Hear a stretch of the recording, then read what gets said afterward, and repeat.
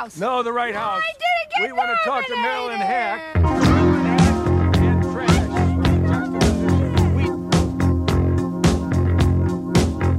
I'm from Canada Water.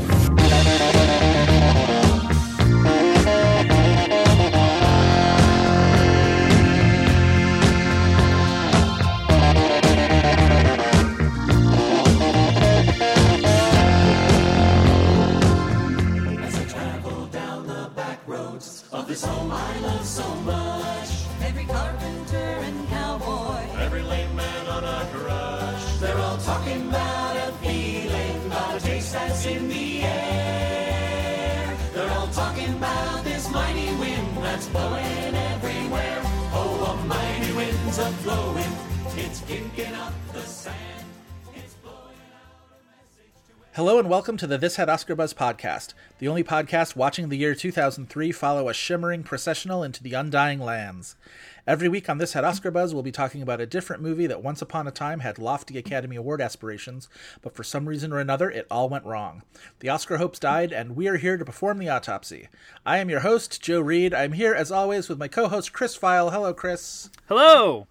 We're not talking about a movie, not just one movie this episode. This is a little bonus episode we are having to wrap up our mini-series on the films of 2003.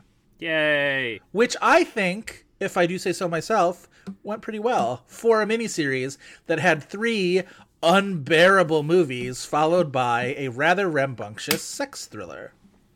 I think it went well as well. I've heard from... And by rambunctious, I mean the sex part, not the actual movie. The actual movie in the cut is pretty, contemplative and whatnot. But Yeah. I've talked to a few people, at least in the point of recording, where they have been very appreciative of the deep dive that we've done throughout the month. Love a deep dive. I know. Speaking of in the cut. Yes. But yes. Oh, Jesus Christ. Well, yes, it's been interesting because we do like to ping around in the years so we don't kind of overlap ourselves. But I think part of what we do and what we as hosts are able to keep in our minds a lot is how a lot of these moving pieces within any Oscar given year that relate to a single movie affected one another. And what's been interesting is that we can kind of show the canvas of those moving pieces throughout this mini-series, whereas Yes. we kind of have to pick and choose whenever we're doing a single episode. So that's been fun.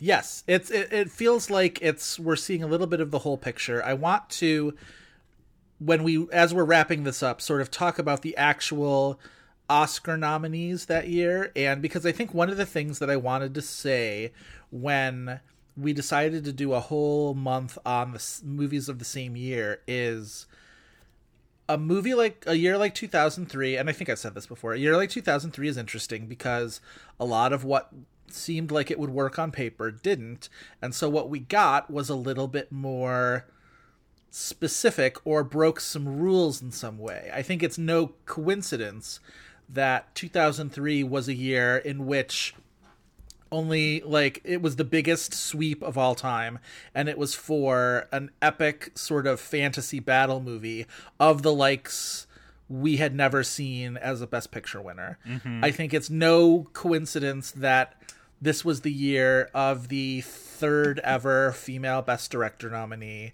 of a out of left field South American film cracking Best Director, as City of God did with Fernando Meirelles.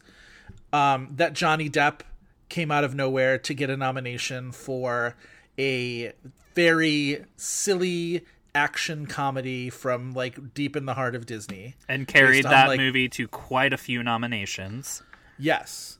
That we got shocking morning of nominations for Samantha Morton and Djimon Hounsou for In America, who In America was one of those movies that looked good on paper, but that it was one of the ones that survived after its buzz had been declared for dead was really fascinating to me. We got very, very tiny movies like Pieces of April and The Cooler, which ended up with acting nominees.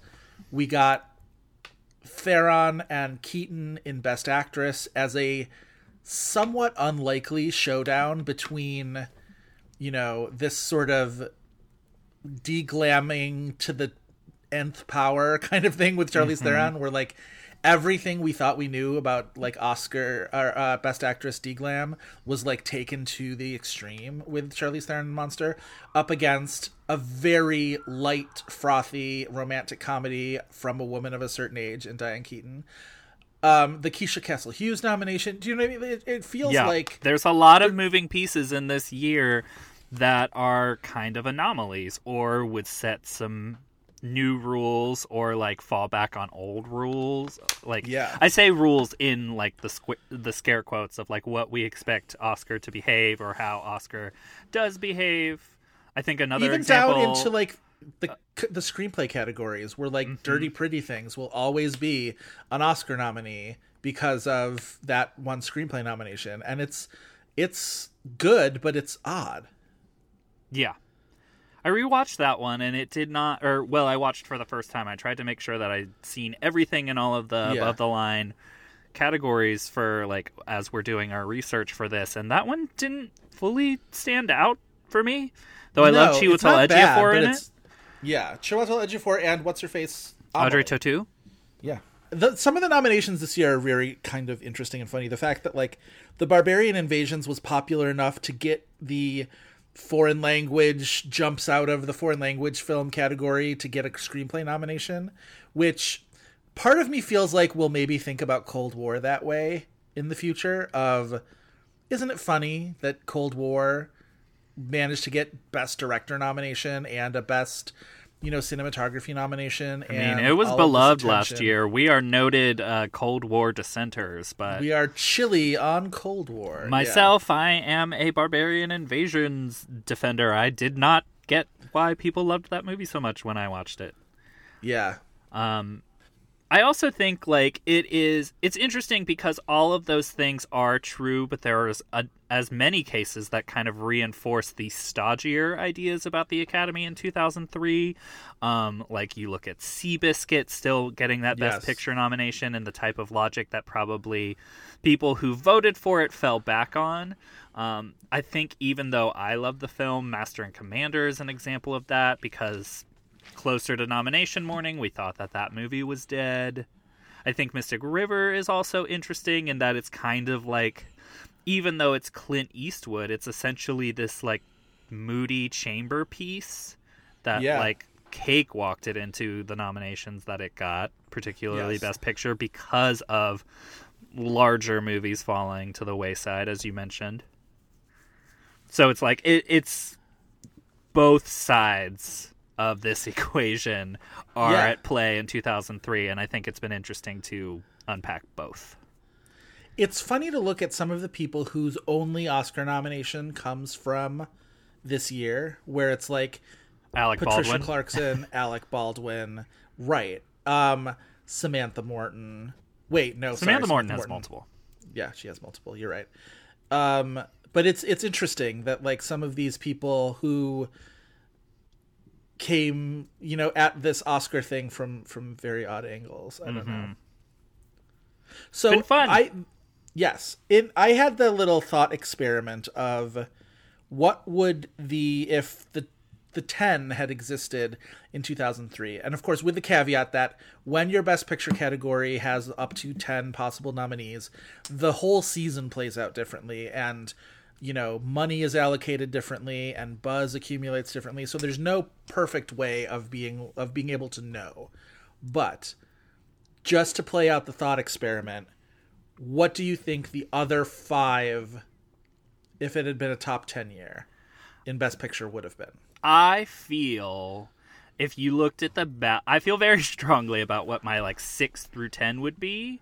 I think you're going to disagree with me very starkly on what I think number 6 was. Okay, what did you think number 6 was? I think it was In America. That's very interesting. I have it in my top 10, but I don't think I would have put it that high. I think it was safely number 6. It was a movie that made people feel things. It got the screenplay nomination. It got multiple acting nominations. I remember people even talking about like the kids getting nominated at that time. Definitely, I think the fact that it got the screenplay nomination as well as the 2 acting nominations means a lot. It helps that it's very different from the other Best Picture players.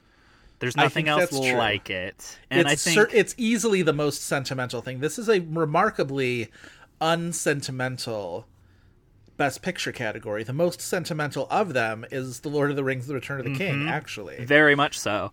And I mean, it just is, I think, to me, a categorical passion play movie where it's like, it's all about, the campaign for that movie is all about uniting people around a movie that makes them feel things. It's like, it's the movie that made people cry. So that would be my number 6.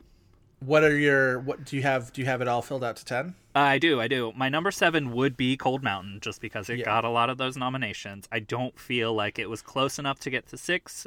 Maybe if Anthony Minghella had gotten that nomination. And just the general kind of disregard for that movie, even though it had a lot of nominations. I think it still would have been in a 10, but not immediately the number 6. My number 8 would be Finding Nemo. Number 9, American Splendor, which had a lot of passionate support, and it just kind of rallied around that screenplay nomination. It feels like it was just outside of a lot of categories. Or it needed a little bit more time for its actual campaign to gel. A little bit to like make more nominations happen. And this was the beginning of the 4-year stretch where Giamatti comes close here. Giamatti comes insanely close next year with Sideways. And in fact, the fact that he wasn't nominated for Sideways and the movie was a Best Picture nominee is still the weirdest thing in the world to me. That there would be one and not the other. And then ultimately gets his only Oscar nomination for Cinderella Man, which is the dumbest thing. Like, it's so strange that for a movie that got no other nominations too. Right. Yeah. That would be a great movie to talk about for a like technicality miniseries. We've been noodling around, just to let the listeners in. We've been noodling around the idea of doing a series of technicalities where movies that don't qualify for this had Oscar buzz because they have an Oscar nomination in a particularly high spot. I think of a movie like Charlie Wilson's War in this way is like the perfect example of that, where like Charlie Wilson's War is essentially a This Had Oscar Buzz candidate, given how highly it was anticipated. It was the front runner for like 9 months. And then it crashed, and just because Philip Seymour Hoffman managed to like survive on the strength of his own insane monologue in that movie doesn't mean that Charlie Wilson's War wouldn't be a fascinating movie to discuss in those lines. So I think we're going to try and find a way to, in a limited, fashion, not sort of open the gates to everything, because, terms still matter. But yes, we're working on it. But yeah, you're right. I think tossing out the idea of doing maybe a Patreon, and those could be Patreon episodes. Listen, you throw money at us, we'll dance. Yeah. We'll do a little dance for you. Mm-hmm. So, okay, so In America was your 9, and then what was your 10? My number 10, which... American Splendor was your 9. What's your 10? My number 10, which sounds like a hot take, but I don't think that this is at all crazy. Considering the nominations that it got, I would say Pirates of the Caribbean. Oh, interesting. I thought you were going to go with what my 10 is. It became, like, you can say that Johnny Depp carried that movie to the number of nominations that it got, but it got a good nomination tally. Let me see how many it actually got. But when it's, like, just Johnny Depp and then all those craft categories, let's see. So it got 5. That movie was such a big talking point. I think it doesn't have the burden of being disregarded because it was part of a franchise at that point, culturally speaking, in the way that they're like, it took Black Panther being special in a way that Avengers movies are not. And it took that movie having its own creativity to break that mold. Yeah. For it to get a nomination. I don't think the original Pirates of the Caribbean would have had that, and I think because it was so well liked, I think that would have been the number 10. All right, that's interesting. So the way I think it would have shaked out was I do have Cold Mountain as number 6 because it's still got Jude Law and Renee Zellweger nominations. It's still got an editing nomination, although the fact that Minghella and the screenplay were both gone, and not to mention Kidman, does poke some holes in it, but I still feel like there's enough of it to have made it to a top 10. I have it at 6. I could argue that my number 7 might deserve that spot more. My number 7 is City of God, because between the director nomination, the screenplay nomination, and the editing nomination, all as huge surprises, like, I'm sure it came very close. I just don't, like, I felt this very strongly in assembling what my 6 through 10 would be. I think if there were true signs that movie would have been on Best Picture ballots enough to even make a top 10, we would have not been surprised by those nominations that morning. The director's branch is a very small branch. Yeah. Like, it's the writing nomination, though. I feel like if it's because that puts it on both sides of that kind of. I always think of directing and writing as being like the left brain, right brain of the Oscar race. I totally get the logic of it. I see City of God as more of a Foxcatcher type situation. Yeah. Okay. Then, I get the logic behind thinking that it would have made a 10, but I think we would have had more signs that City of God was going to show up in these nominations if it truly would have had a chance in Best Picture. It really still just is amazing. Just like contemplate on it, that this movie that had been fully forgotten, that had been essentially literally last year's news, right? Mm-hmm. That it got 4, not even just 4 surprise nominations when nobody expected it to get any, but that its 4 were directing, writing, editing, and cinematography, which aren't like, it's not like picture or acting, but it's like, it's the tops of, what you can hope for when you are a foreign language nominee like that. It's really something. I mean, I think it also, like, we talked about this in our Human Stain episode, I think it also doesn't happen if that's not Miramax's movie, because all of their movies were kind of dying, and especially at the last minute. I think this one was the, like, come up from behind example where it's like they need to throw parties for some movies to get some nominations. Like, they've already spent their Cold Mountain money, but, like, what else can they get? And it ended up being City of God, which, if I remember correctly, its actual theatrical run, I'm pretty sure was in the spring. Let me look at this opening date. I don't disagree with that. That seems right to me. While you look that up, I will say my number 8 that year is Finding Nemo, same as yours. I think that is one of those. Once the category opened up to 10, then everybody sort of agreed that the top animation movie, especially if it was a Pixar, will always get consideration. And Finding Nemo was a hugely popular movie. My number 9 is In America, for all the reasons that Chris, you said. That all makes very much sense, especially that it had such a late, surge or resurgence in that season. And then my number 10, which is what I thought you were actually leading up to, has less of support from the other nominations, but I think narratively it makes a lot of sense, which I think was Whale Rider. I think Whale Rider would have been your surprise. It got 2 nominations, and they were Winter's actress and picture. Yeah. I mean, Whale Rider definitely has that thing of it makes you feel things. Yes. And clearly, if they got Keisha Castle-Hughes in Best Actress, like, there was a lot of support for that movie. Yeah. I think the glaring omission, and we've said it, I think we said it in one of our earlier episodes, is the station agent. Again, like, if it was, the campaign was already set that there were going to be 10 Best Picture nominees, that the whole race changes for that movie. But I think if that movie doesn't have a screenplay nomination, it probably wouldn't have been in a top 10 for Best Picture. Yeah. Because we still haven't had the situation where the only nomination that a movie gets is Best Picture. Right. So to pivot off of the actual Oscar nominations, we also wanted to give a little bit of a nod, and we've alluded to this a little bit in our, in the various other podcasts in this series, but we talked about our own choices for best of that year. And I will say I've been making lists like this since the late 90s. And Same. I have a giant Word document that just keeps getting updated and updated and updated, and it's backed up 12 different places because I can't ever lose it.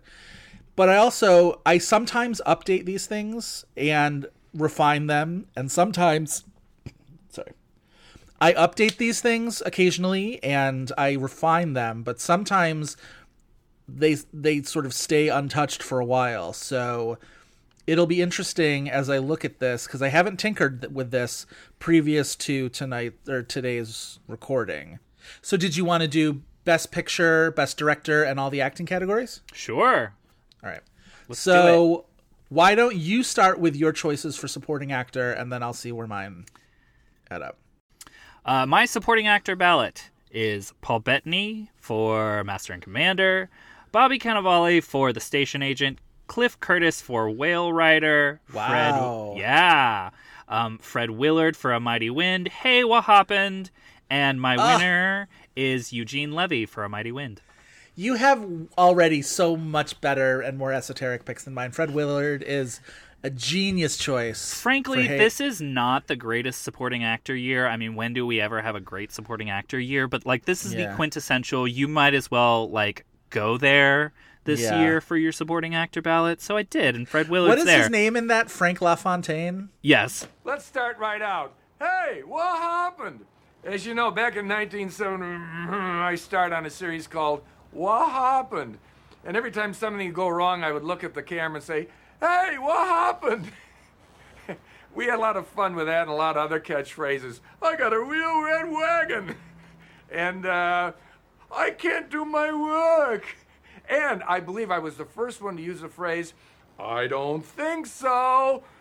But it only lasted a year, and that's good because that's how you establish a cult. It's so I don't think so. That whole clip I watch frequently. If he's got a long enough hose, he'll have a lot of friends in the locker room. It's the way he starts to laugh at something and then is just like, no, we can't. Just like that. Never mind. Yeah. But Eugene Levy, I really think, Eugene Levy gives such a performance in that movie that, like, I think, like, he deserves a special place in the This Had Oscar Buzz narrative because that performance did actually get Oscar buzz for it and, like, was being bandied around for a while, enough that, like, that became the plot of the next Christopher Guest movie. Every Christopher Guest movie for those first 4 had one performance that was championed in one way or another. It was Guest himself in Guffman. It was Willard as a supporting actor in Best in Show, if you remember, as the dog show commentator. And it was Eugene Levy for A Mighty Wind, and then Catherine O'Hara ended up getting a decent little push there for a while for Your Consideration. Yeah, if For Your Consideration was a better movie, or at least on the level of or closer to the level of the rest of the movies, I think that would have happened, but I think it didn't happen for her ultimately because it was the weakest one of these movies. Also, our listeners, every once in a while we get asked, what is that clip at the very beginning of our episode before the music kicks in? That is, of course, Fred Willard and Catherine O'Hara from the film For Your Consideration. So there we go with that. My picks for Best Supporting Actor, and I'm looking at this, and you can tell how long it's been since I've updated this, because truly the fanboy jumped out, and I haven't been able to jump him back in. So, in alphabetical order, Save your winner for last. Okay.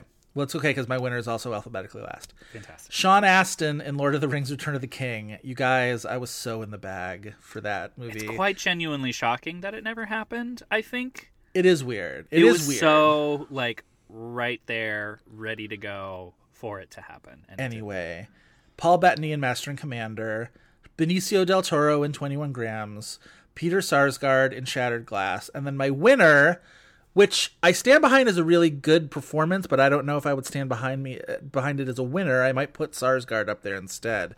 But I had Ken Watanabe in The Last Samurai, who I thought was very good. And the more I hated that movie, the more I decided I loved Watanabe in it. Yeah. As almost a defiant kind of a thing. But see, Sarsgaard is very close to my ballot. I think it's maybe just that he did things later that are similar, that are even better. Yeah. But again, I think it's like, this is me going weird. Yeah. When I get the chance to. All right, I'll do supporting actress first. I had I had Zellweger just missing at number 6. I will say that. So Yeah. She's I my will number say 6 too. We did I our really supporting stand actress by- in one episode, but Did we? Okay. I don't well, think then we I'll said go- who our winners are. I'll take it quickly. I had Shori Agudashloo, Hope Davis, Shori Agudashloo for House of Sand and Fog, Hope Davis for American Splendor, Holly Hunter for 13, Emma Thompson for Love Actually, and my winner is Patricia Clarkson for The Station Agent. Fantastic. I love it. My ballot is Shorag Dashlu for House of Sand and Fog, Patricia Clarkson for The Station Agent, not Pieces of April, Anna Faris No, Pieces for of April Lost is in bad. Yeah. Anna Faris for Lost in Translation. So good. Naomi Harris for 28 Days Later, and my winner, Holly Hunter, for 13. So good. Such a better list than mine. We have talked about this before, so we don't need to linger on it for too long. But well done. Why don't you jump into Best Actor? Actually, take that back. My number 6 place is Emma Thompson, not Renee Zellweger. But anyway, on to Best Actor. Hayden Christensen for Shattered Glass. He was up on mine. He did not make my top 5, but he was up there. Johnny Depp for Pirates of the Caribbean. Ben Kingsley for House of Sand and Fog. Mark Ruffalo, thank you, rewatch of In the Cut. And my winner is Bill Murray. Nice. Very good. I have, let's see, alphabetically, Johnny Depp, Pirates of the Caribbean, Peter Dinklage, The Station Agent, Paul Giamatti, American Splendor, Ben Kingsley, House of Sand and Fog, and then my winner is Bill Murray for Lost in Translation. Fantastic. We agree on something. Yes. What is your Best Actress ballot? But, I mean, we may have even talked about this a little bit. Also, a very competitive one. I feel bad about leaving out Diane Keaton for Something's Gotta Give, and if I did it again, I might have done it differently. But I had Scarlett Johansson for Lost in Translation, Samantha Morton for In America, Uma Thurman for Kill Bill Volume 1, Naomi Watts for 21 Grams, and then my winner is Charlize Theron for Monster. Fantastic. My Best Actress ballot, I have, thank you again to the rewatch, Meg Ryan for In the Cut. Well done. Charlize Theron for Monster, Uma Thurman for Kill Bill Volume 1, Evan Rachel Wood for 13, and my winner, Joseph Shame on You, Diane Keaton for Something's Gotta Give. Wow. I like that both of our winners were the 2 big contenders that year. Yeah. That's how it should Yeah, be. I should have, again, if I did this again, I would put her up there. Evan Rachel Wood just missed mine. She was my number 6. I like that we only really overlap on like 3 of each category. That makes me happy. Yeah. Should we move on to the Best Director? Yeah, do Best Director. Okay, so Best Director for me, I have Danny Boyle, 28 Days Later, Christopher Guest, A Mighty Wind, Quentin Tarantino for Kill Bill Volume 1, Peter Weir for Master and Commander, and the winner, Sofia Coppola for Lost in Translation. Nice. Very nice. Actually, I really like that. Mine are Danny Boyle for 28 Days Later. Chris, that is a great pick, I think, for both of us. Sofia Coppola for Lost in Translation. Errol Morris for The Fog of War. Interesting. Love that movie. Quentin Tarantino for Kill Bill Volume 1. And my winner is Peter Jackson for Lord of the Rings, Return of the King. I have nothing to say about that.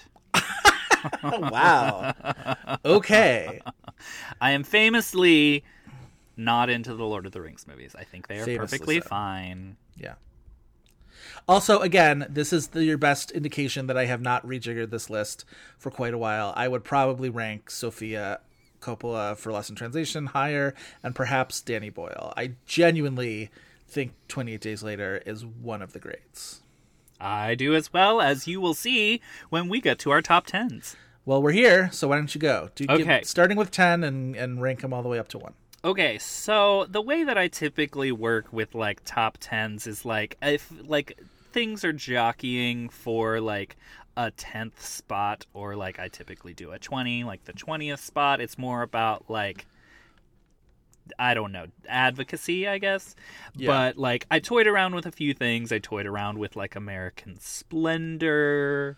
But in the end, I actually chose my number 10 as In the Cut. I think even though it is not flawless at how it like combines all of its like perspectives, I do think that it is doing some very, very interesting things that will at least linger in my mind longer than other things like American Splendor. And I think that should be rewarded. Beyond that, my number 9 is 13. Number 8, Master and Commander. Joe famously does not care for Master and Commander. I think it is a real incredible experience, even if you're watching it on like a DVD, as I did. I have no idea how they made some of those sequences on this boat, and like some of these shots completely blow my mind.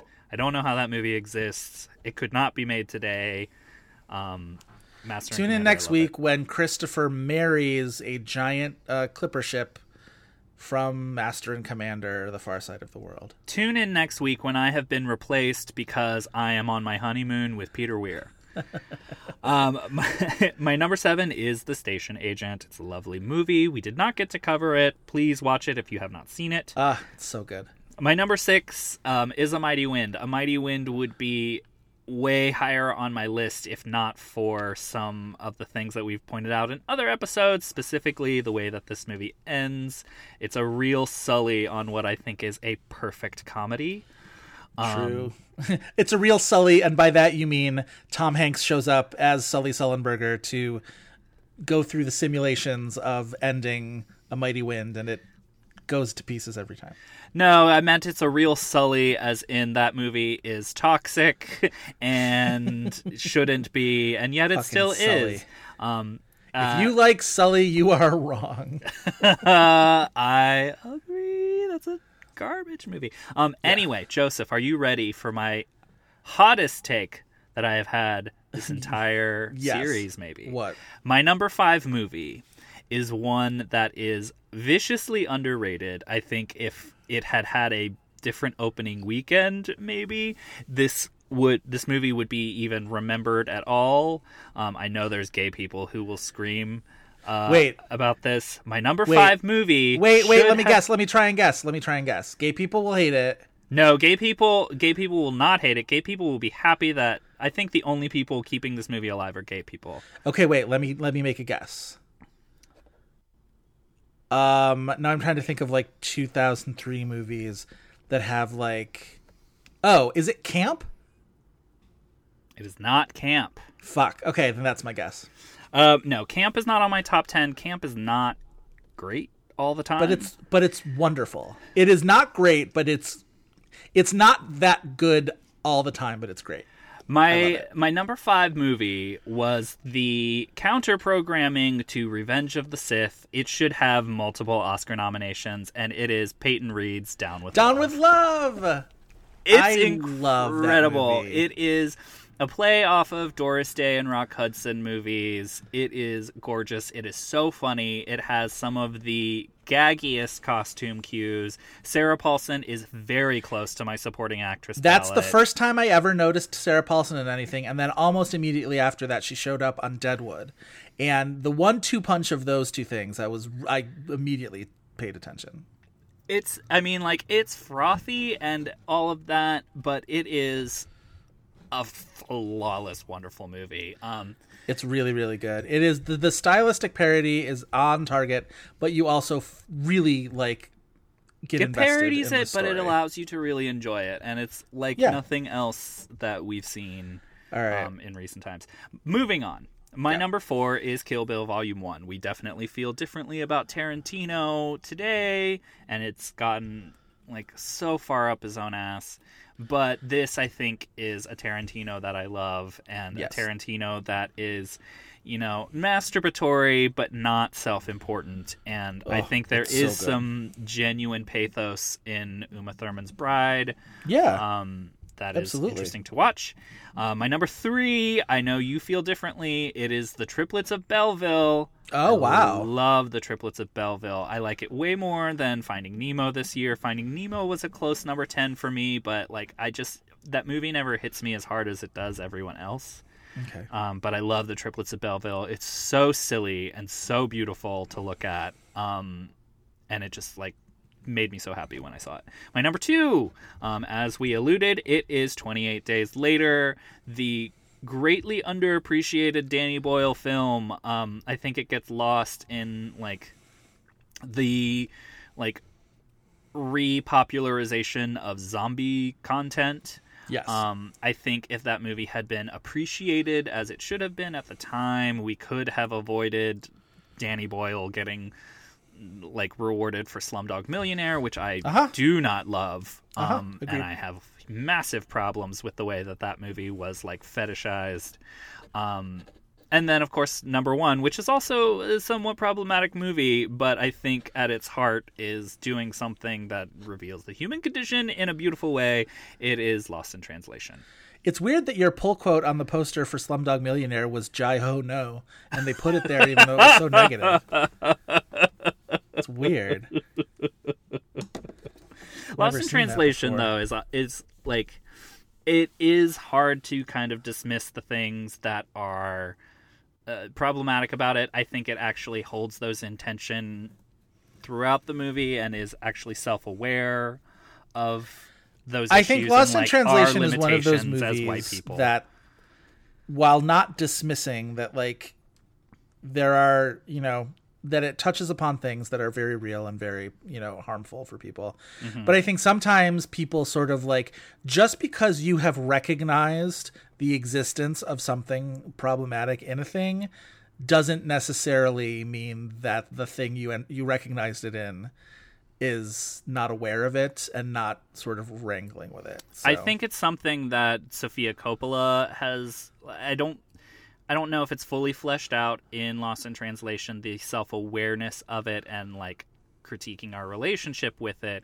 I think it is present in her version of The Beguiled, which was questioned by some people because it's like slavery doesn't exist in the frame of the movie. But I think in terms of the like conversations that happen in the movie and like the way it portrays its characters, I do think Sofia Coppola is more aware of it in that movie. But to talk about Lost in Translation, it is one of the like most singular, memorable movie-going experiences of my life. Of course, when I was seeing it as like a 16-year-old and felt like I was seen as a lonely person when I certainly was not, is different. But like, my relationship with this movie hasn't changed. It's cool. I love it. Nice. All right. I'm going to give my top 10. I will say, I remember, so it did not make my top 10, but American Splendor was just outside of it, and it probably should be my number 10 when I tell you that my number 10 movie, as listed here, is X2 X-Men United, which I will say, I will stand by as a great superhero movie.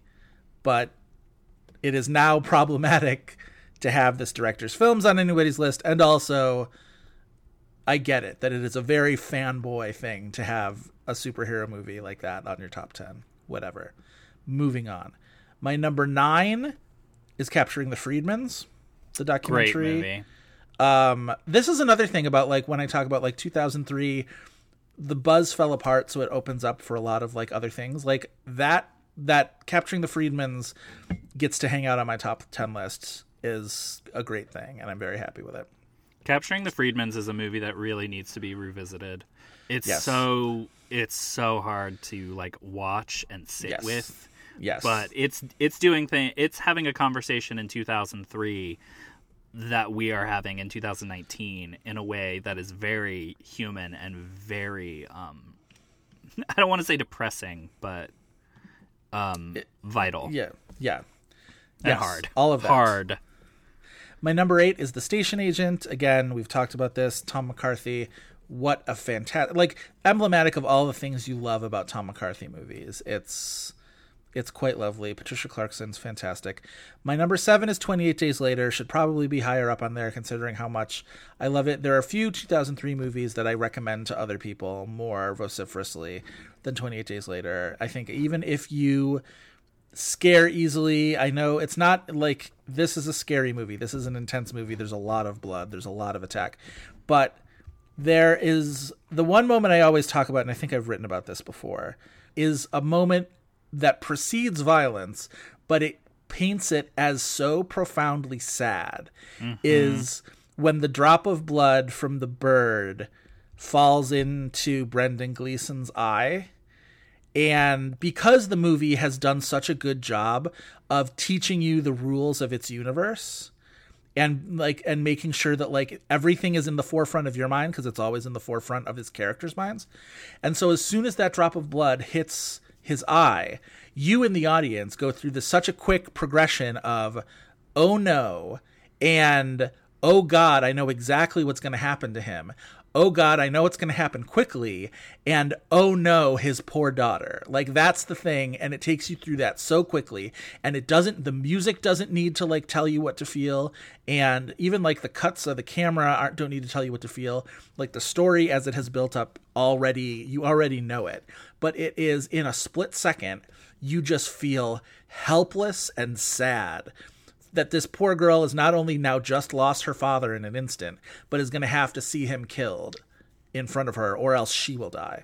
Like, it's brutal. It is brutal, but it is such a great filmmaking moment. I don't know. My number 6 is The Fog of War, the Errol Morris film about Robert McNamara. I think it's one of the great documentaries of my lifetime. It is informative and also politically non-didactic in a way that you learn a lot, but you also don't take... It's not that you don't take everything at face value in the movie, but like it also teaches you to be skeptical of, you know, these orthodoxies that you hear, and I love it. In America is my number 5. Finding Nemo, my beloved Finding Nemo, is number 4. Lost in Translation is my number 3. Kill Bill Volume 1 is my number 2. And again, the fanboy jumped out and stayed out. Lord of the Rings: Return of the King is my number 1 movie of 2003, as listed here. We are a house divided. We are a house divided. I am the Sauron of this podcast. You are the Saruman of this podcast because he had a lot more flair. And he had wigs. He could talk, honey. He could talk. Yes. All right. So, yeah, I thought, you know, even back then, you know, our lists back then, they're pretty supportable. Before we fully wrap up our 2003 podcast, well, 2 things. One thing is, I wanted to ask you about specific performances or achievements in the 4 movies that we cover for 2003 that you feel like could have been elevated to the level of Oscar nominee and it would have been supportable. I would say, I know you have Meg Ryan on your Best Actress list, so we can maybe, and we just talked about that movie, so maybe we don't have to lean on that so hard, but I'm thinking of, we talked last week about Anna Deavere Smith in The Human Stain, or absolutely, like there are elements of a movie like The Missing in like sound, you know what I mean, like sound design and stuff like that I feel like is effective in that kind of way. Is there anything that jumps out at you of the actual episodes that we've done? Probably not. That's about it for it. I mean, like, Sylvia is the only one that I think there is maybe nothing in that that's really supportable. I hate to say it because it's not like it's this abominable movie. I think of the 4 we've watched, it was definitely the most of a chore, because even though I think the worst of them is The Human Stain, like, I was at least getting like upset while watching it. Well, and angry. there are peaks and valleys in The Human Stain that I think Sylvia just sort of stays on a low flame throughout. That does not work. And even Paltrow, like, it wouldn't be the worst Best Actress nomination. And it's maybe even a performance I like more than 1 or 2 of the nominees. But it's just like nothing around her is supporting her being the best that she can be, and it's not her fault. Right. So yeah, like that's even a non-start for me, unfortunately. So with that, instead of doing IMDb game, I have come up with a different game to end this bonus episode, and it is going to center around our favorite little miscellaneous award of the season. Yes, I am talking about the AARP Movies for Grown-Ups Awards. Joseph, I have a challenge for you. Yes. Do you think you can name the 5 movies named by the AARP as the best movies for grown-ups of 2003? I'm going to give it a shot. I'll say that. All right. So let's stick to IMDb game rules. Okay. And if Two you get strikes two and then I get wrong, hints. I'll start Yeah. giving you hints. All right. I think Lost in Translation is one of them. Yes, Lost in Translation. I think Mystic River is one of them. Mystic River, yes.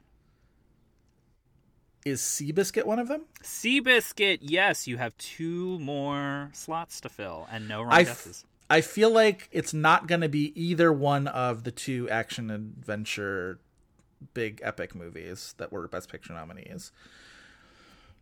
Now the question is, which of the sort of fallen Oscar buzzy movies found a soft landing with the AARP? I want to say House of Sand and Fog, so I'm just going to throw that out since I have no strikes. Congratulations, House of Sand and Fog. Fuck. You have 1 movie and no wrong guesses. You're doing way better at this than I would have guessed. So the ones that I'm toying with in my head right now are some combination of Cold Mountain, Big Fish, The Last Samurai, and The Station Agent. And I'm going to guess Big Fish. No. Fuck, I wanted to go 5 for 5. All right. Wait, is In America? No, that's your 2 wrong guesses. This right. is the one that I figured would probably trip you up because it is the least expected. It showed up in 1, maybe 2, of our top 10s. Oh. It's 28 Days Later. No. Could Could you imagine? That'd be amazing. Is it The Station Agent? It is not The Station Agent. Is it animated? No, it is not. That'd be odd if Finding Nemo was a movies for grown-ups. Is it don't think American that would- Splendor? It is not. It is an Oscar nominee.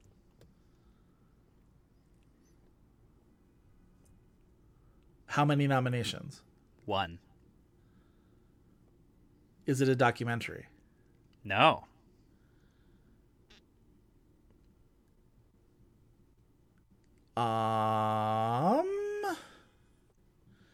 One nomination.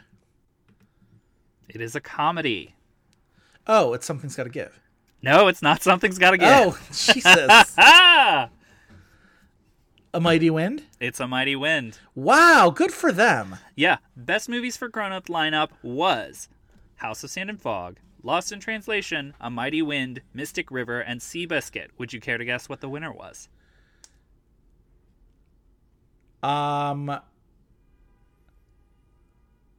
Seabiscuit. Nope. It was Mystic River. Mystic River. Yeah. Mystic River would have been my guess for the winner. Yeah. So when I saw that, I was not shocked. Yeah, I think that makes sense. I think that makes a lot of sense. Wow. Well And with done. That's a good we quiz. End... That's I love not a that bad. You know what? We might think about like throwing that in, like interspersing that between that and IMDb game every once in a blue moon. If we, if it comes to a cool year to guess that. Yeah, I like that. Okay, that's excellent, Chris. Very well done. Anything last thing you want to say about this miniseries? I want to thank our listeners for being game for something like this, and maybe if you got bored with 2003, you kept it to yourself. And honestly, kudos to you all for that. We'll be back to doing a more variety of time periods. Although, again, we're pretty 90s and 2000s focused, you guys. As you may have noticed, our perspective only goes so far. Well, and also like the modern era of what, Yes. Oscar predictions and Oscar like selling movies for Oscar.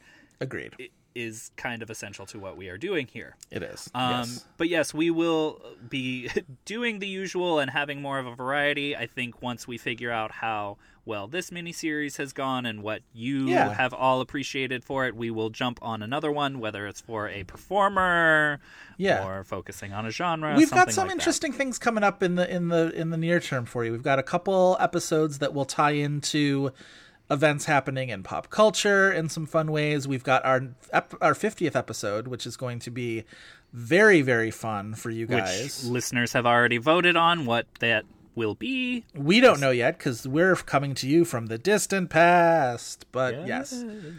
So yeah, we're going to have some more fun movies and some more fun guests. And we thank you all for being with us on this ride. We really love doing it. So Thank you. This is our kiss at the end of 2003's Rainbow. Exactly. You are all more precious to us than a pot of gold. Indeed. We are blowing blowing peace and freedom. We are blowing you and me. So that's yes. Mark Ruffalo sang that line. Yes. That is our episode. If you want more This Had Oscar Buzz, you can check out the Tumblr at thishadoscarbuzz.tumblr.com. You should also follow our Twitter account at had_Oscar_Buzz. You should vote for the next time we put a poll in front of you. Chris is very good with those. Chris, where can the listeners find you and your stuff when you are not writing bomb-ass tweets? Besides the bomb-ass tweets, apparently, that I have on twitter.com, which you can find at chrisvfile, that's F-E-I-L. You can also find me on Letterboxd under the same name. I keep a running This Had Oscar Buzz list that will have direct links to our episodes and our stats for our IMDb game rounds. I also write regularly at thefilmexperience.net. Excellent. I am on Twitter at Joe Reed. Reed is spelled R-E-I-D. I am also on Letterboxd as Joe Reed, same spelling. We would like to thank Kyle Cummings for his fantastic artwork and Dave Gonzalez and Gavin Mevius for their technical guidance. Please remember to rate and review us on iTunes, Google Play, Stitcher, or wherever else you get podcasts. A 5-star review in particular really helps us out with iTunes visibility. So be the opposite of the drop of blood in Brendan Gleeson's eyeball and help visibility with everybody out there on iTunes, and leave us a nice review, won't you? That is all for this week, but we hope you will be back next week for more buzz. We'll see you in Crabtown in autumn. Everyone's a winner, baby, that's so loud.